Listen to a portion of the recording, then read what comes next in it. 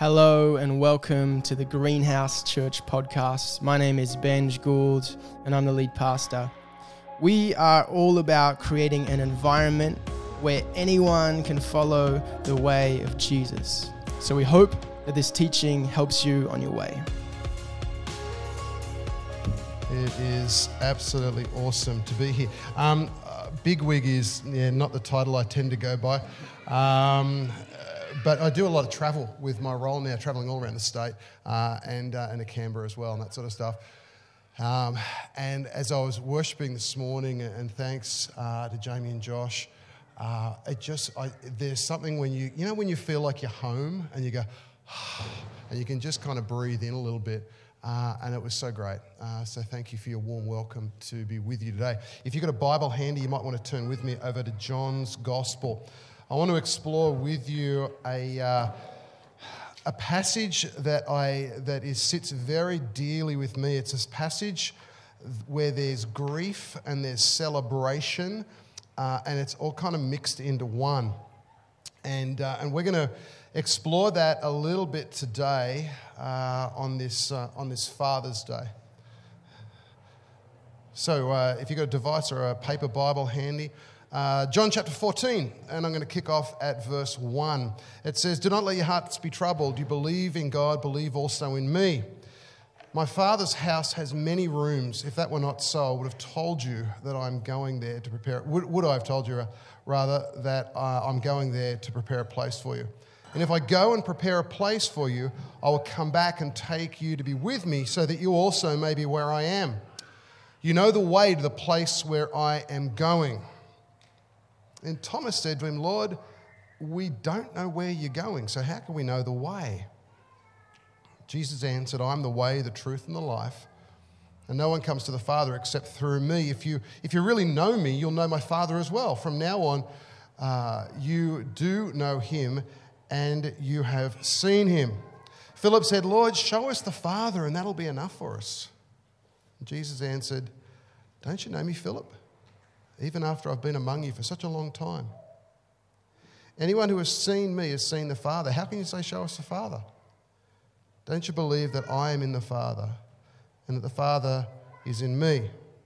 The words I say to you, I do not speak on my own authority. Rather, it is the Father living in me who is doing his work."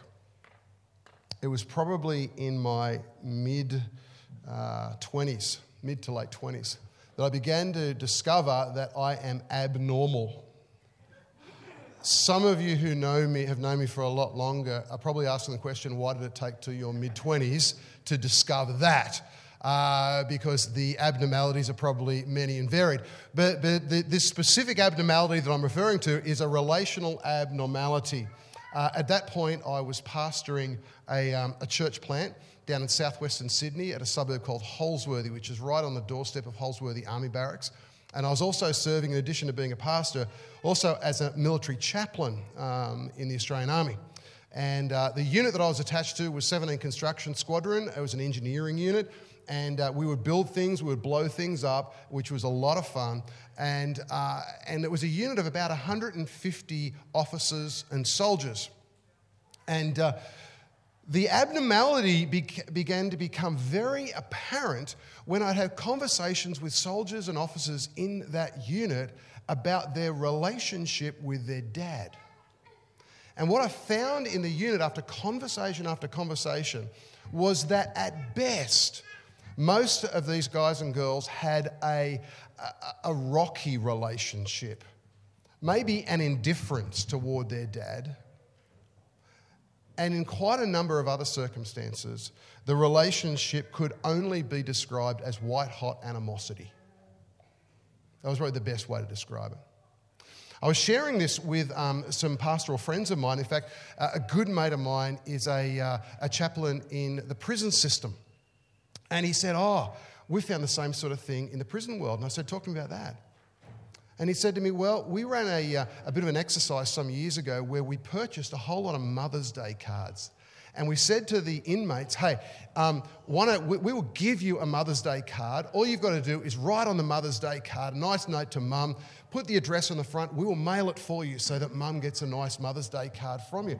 And they said the inmates took up this offer with glee. They were stoked, and all these guys are grabbing cards for their mums and that sort of stuff. And they said, this is awesome. And it got to a little later in the year in September, and we said, hey, we could run the same sort of thing again. And so they purchased a whole lot of these cards again, the Father's Day cards this time. And they said, hey, guys, we've got this great idea. You know Mother's Day? They said, yeah, we're going to do the same thing Father's Day. Crickets. Barely a card was taken by the inmates. Now, maybe those serving in the army or those who are part of the prison population aren't a perfect sample of the population. But I've got to tell you, I've had conversation after conversation with people, everyday world, who reflect similar stuff to me. Who are saying the exact same sorts of things, that they have very complicated relationships with their dad. In fact, just yesterday, I caught up with a friend of mine who tells a story how many years ago, he's a Christian guy, and he had this prophetic vision. And the prophetic vision was like a manacle around his neck that was connected via a chain to a manacle around his father's neck that was connected by a chain to a manacle around his grandfather's neck, and on it went. And he shared with me about how he sensed that God was inviting him to break the chain so that the kind of the dysfunctionality that had been so evident for generations in his family would not be passed on to his kids. I remember him grieving over what he'd experienced as a child, but his absolute resolve to say, no, it stops with this generation now. Because now in this generation, where there's the presence of the Holy Spirit, Jesus is at work in our family home. And we want to see a change in our family context. All that to say, for many people today, perhaps here in the room, certainly throughout our community here at Long Jetty and beyond, today can be a challenge for many people. Lots of people struggle to celebrate their dad, but at a deeper level, this challenge can make connecting with God tricky also. When you look in the scriptures, particularly in the New Testament, particularly in the Gospels, what's the dominant way in which God is described in the New Testament? It's Father. It's Father. And so for many in our society, it would seem, or perhaps in the church as well, when we say God is Father, that can actually be a triggering kind of a thing. Which is why I love what Jesus does in our Bible reading this morning. Jesus has been using this language of God as Father, and eventually in verse 8, Philip, who's one of Jesus' disciples, he pipes up and he says, Lord, show us the Father, and that'll be enough. Like, how does this work? Show us the Father, that will be enough. There is confusion in the heart of Philip about what God as Father is really like, and maybe for some of us today as well, there's confusion too about what God as Father is really like. Maybe like Philip, we need to unlearn some stuff about God as Father so that we can actually embrace who God really is. In fact, in response to Philip's question in verse 8, Jesus says something that's quite remarkable in verse 9. He says, anyone who has seen me has seen the Father. Do you want to know what the Father is like? Do you want to unlock what the Father is really like? Jesus is the key. Jesus is the key to unlocking who the Father is. Jesus perfectly reflects the Father's character and his priorities and his heart. But Jesus starts his description of the Father in a really unusual place. And it's not something that we readily see with our Western eyes as we view this particular passage of Scripture. There's something that's very first century Hebrew that's contained in these verses. You see, Jesus is describing here how the Father loves to celebrate. If you go back to the text, in verses 2 and 3, I have to change glasses. One of these days I'll get multifocals, but then I'll be really old. At that point, sorry, apologies to those with multifocals.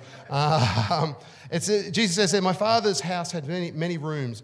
If it were not so, would I have told you that I'm going there to prepare a place for you? And if I go and prepare a place for you, I'll come back and take you with me so you can be where I am. Now, typically, we look at those verses and we go, okay, Jesus is going somewhere, prepare one room, and we miss what's going on in the passage. What Jesus is referring to is the process of dating and engagement and getting married in these verses. Let me explain what I mean, because there's some similarities to how things work in contemporary Western society and how things were working in first century Jerusalem. So when Carolyn's my lovely wife, sitting next to our amazing daughter-in-law Sienna and our equally wonderful son Josh. I thought I'd put that in as well, buddy. And you guys are all in green. Is this like a thing that you have to wear green? I feel weirdly dressed right now. They're all in green. So when Carol and I started dating, I started noticing this young lady, Carolyn Beatty as her name was back then. And I go, whew, all right, happy days. And so I eventually went out to a restaurant and I asked Carolyn out, and about a week later she got back to me and said yes, and maybe she needed some time to consult, I don't know. But she eventually said yes, so we started dating, and we were dating for what, honey, about 12 months, 18 months, something like that. And then eventually we were on holiday with my family up at Nambucca Heads on the mid-north coast. And it was on my birthday. I thought this is going to improve the odds if it's on my birthday. And on my birthday, we're watching the sunrise at Shelley Beach at Nambucca Heads. And I said, hey, we better go now. We kind of watch the sunrise. And Carolyn gets up, and I kind of did this really cool thing. I kind of pivoted around. I'm down on one knee, and I proposed. So smooth, right? So smooth. Taking notes, yeah? No, you don't need to take notes anymore, do you? No. Yeah, and instead of saying yes, Carolyn said at first, really? Like, really? And I'm going, is that like a yes or a no? Like, I'm kind of freaking out down on one knee right now. She said yes, and the rest, as they say, is history. But, and similarly in first century Israel, there'd be some similar dynamics going on with, boy meets girl sort of stuff and that sort of stuff. But when the proposal would come, when you'd become officially engaged, that's where the differences happen. So when we got engaged, we started to prepare a wedding and all that sort of stuff, and that was fun. And my mum had these endless lists that she'd give us of things that we needed to do. Mum's lists from hell, they became known as. But in first century Israel, because as soon as you do one, there's another one, okay? It was horrible. But in first century Israel, it was so different. What would happen then, after the guy proposes, the girl says yes, the guy would then go back to his family home, and there he would start a construction project, a building program, and would add a room onto the house of his parents, onto his father's house. And he'd start building. In fact, I was in the country of Jordan and also Israel at the end of 2019, and to this day, you'll still see many houses there have rios sticking up out of the roof. And I said to our guide, what's that? And he said, oh, that's for rooms that are going to be built on when the kids get married. And they'll build a room on the family home. So this still continues to today, right? And so they go away and they build a room, and then eventually when the room was finished, the guy and all of his mates and all of his family members, they'd have this huge procession toward the home of the bride-to-be, and there's lights and there's music and there's noise and everybody be coming out. This is awesome. They had this huge party. They get married, and the groom would bring the bride back to the room that he has been preparing. And that's what's going on in John 14. That's the image that Jesus is seeking to convey here. The Father rejoicing at the prospect of the bride coming in. You see, Jesus is the groom, we are the bride, and God is the Father. This Father who is caught up in the rejoicing of his Son and his bride. I've had the experience so far once of being the parent at one of my kids' weddings. And that was awesome. And I am far from a perfect parent. You can talk to Josh about that later. But in an imperfect way, I kind of get the joy of the Father in this story. I'm eternally grateful for two things about Josh and Sienna's wedding a while back now. Number one, because of COVID restrictions, there was no dance floor, so I didn't have to have those awkward kind of dad moves on the dance floor. I'm so grateful for that. Thank you, Jesus. But at a deeper level, I also got to celebrate with my son. And I got to see the absolute joy and delight in his eyes as Benj was taking the wedding. Remember that, man? At the where were we, Josh and Sienna? What's it? Budai National Park, yeah. Budai National Park. And Benj was taking the wedding. And I'd look at my son and I'd see the absolute delight in his eyes and the fun that we had on the day, right? And it was so different to what was originally planned because of all the COVID restrictions. But we had the best time. It was this wonderful celebration. And even to this day. So as Sienna's like father-in-law, I had this absolute joy and delight of introducing her. So Sienna was in at my office, 2 weeks ago, something like that? 2-3 weeks ago, something? And we caught up at the office. Sienna was there for some other stuff.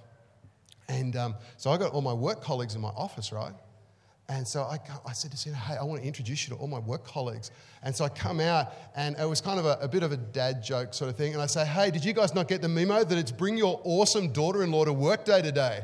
And so I was able to introduce Sienna. And as a father-in-law, I get to introduce my awesome daughter-in-law to all these people. And there's celebration still in my heart about that. And as I was preparing for this morning, kind of prophetically, the sense that I had was to share two things with you about the nature of the Father and how he sees you. The first one of those was that if you're in a situation where dad has been cold, indifferent, distant, absent, abusive, those sorts of things, the first thing I want to say to you is that your dad missed out. Your dad missed out. Dads who go down those sort of paths miss out on what I believe is one of the most special relationships that anyone can ever experience. Your dad's the one who missed out. And secondly, I believe that Jesus wants to unlock for you a vastly different experience of what your Heavenly Father's like. Jesus actually unlocks this beautiful relationship, maybe that your heart has been longing for so long. He's the perfect Father that you longed for, which actually leads me to kind of the second reflection on this passage. The first one is that the Father just loves to celebrate you and to be with you. The second one is the Father loves to make a way. The Father loves to make a way. If you were to go to verses 4-7 in the text, you get the vibe there that Thomas is not so much going down the path of, doubting Thomas. He always gets this really bad rap, the poor guy. He asks one question and for the rest of his life he's known as Doubting Thomas. I mean, man, that's harsh. But this guy, there is a fear of abandonment. He loves Jesus so much. And Jesus is saying things like, hey, building a house with many rooms, and Thomas is there going, I kind of get the wedding illustration, and that's kind of interesting. But Jesus, you say you're going, I don't know where you're going, and I don't know how to get there. And there seems to be this deep sense of a fear of abandonment that Thomas is carrying. But I love what Jesus does here. Jesus flips the whole thing around.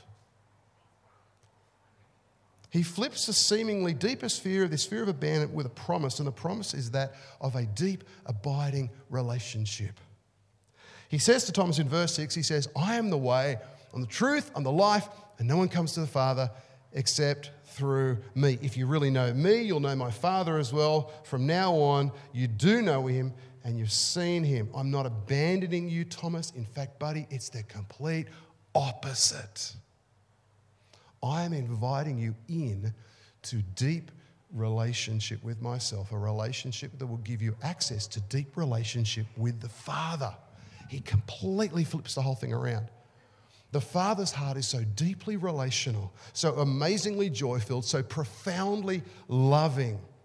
that he's provided a way to himself that is not simply following a set of rules perfectly. It's not some body of knowledge that you've got to get 50% or better in some sort of test to pass and make the grade. The way to the wedding celebration, the way to the author of life and of love and of joy, the way to the unveiled presence of the Father is a person. It's a person. It's through deep relationship with Jesus, because if you know Jesus, you know the Father. And if you've experienced the love of Jesus, wow, you've caught a whiff of the love that's in the heart of God for you. If you want to know the Father, then get to know Jesus, because the way is a person.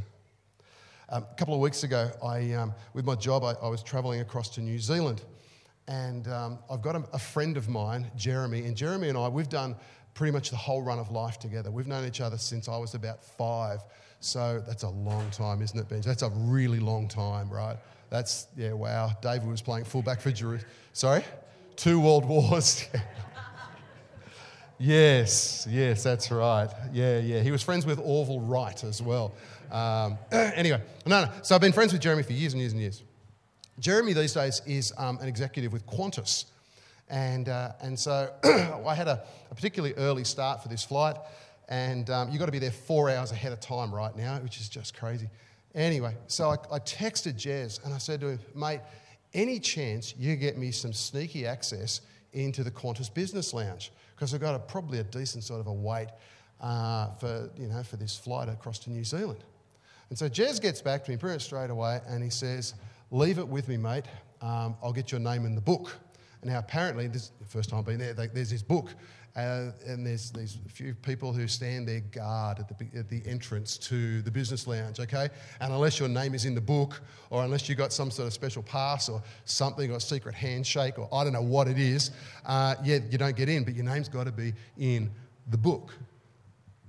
So front up there, and sure enough, the name ended up being in the book.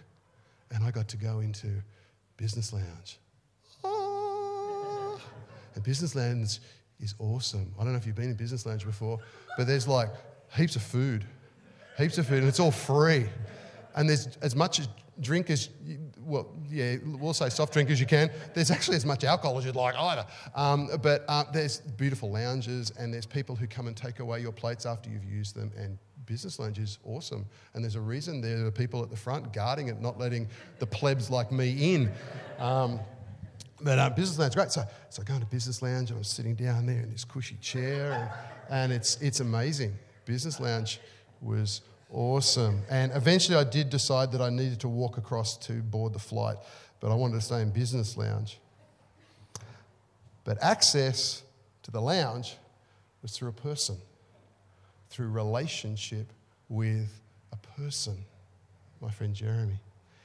And in a way that is far more spectacular, far more beautiful, far more life-giving and eternity-shaping. Jesus does everything that is necessary so that we have access not just to a departure lounge, but to the author of life. In fact, I love this, in the very last book of the Bible, the book of Revelation, it uses the same sort of language that Jeremy uses. It talks about the book of life and having your name in the book of life. And it says there that those who have entered into a relationship with Jesus. Jesus is the way that provides access to the Father. Those who have a relationship with Jesus have their names written in the book of life. So my question to you this Father's Day is a simple one. Is your name in the book? Is your name in the book? Do you have a relationship with Jesus? Because the way to the Father is not a pass grade on a test. The way to the Father is not trying to keep a set of rules. The way to the Father is a person. And He's a good Father. He's a good Father. He's worth getting to know. Is your name written in the book of life? If there is a question mark about that in your heart as to whether your name is in the book of life, I want to encourage you to use your Connect card. And there's options on the back that says, I want to make a decision to follow Jesus. Or I'd like to talk to a pastor. You can check that box as well. I want to encourage you, get certain about this thing. Don't leave it in any sense of ambiguity. You might want to use the biggest QR code known to man. That's freaking huge. Is that for sight-impaired people like me? Great, thank you. You enlarged them for today. That's so thoughtful of you. Wow, that's incredibly thoughtful. Heartless people. But yeah, seriously, if there's a question in your mind about that, about whether your name is in the book of life, whether you do have a relationship with God through Jesus, talk to Ben, talk to Mel, talk to any of the leadership team that you saw up here praying over Alicia earlier. This Father's Day could be the day that you actually move into relationship with the perfect Father that your heart's been longing for so long. Let me pray for you. Lord God, I thank you for the crew here at Greenhouse and for what you're doing in our midst here. Lord, I thank you, Holy Spirit, that you're at work amongst us, that you are drawing us to Jesus, the author, the perfecter of our faith. And Lord, I pray for anyone today who right now, they're just not sure about this whole book of life thing. They're not sure about relationship with you and whether that's a thing. Lord, I pray that there would be a certainty that they come to about that. I pray that you give them courage to reach out to Benj or Mel or the rest of the leadership team here. And Lord, that they might celebrate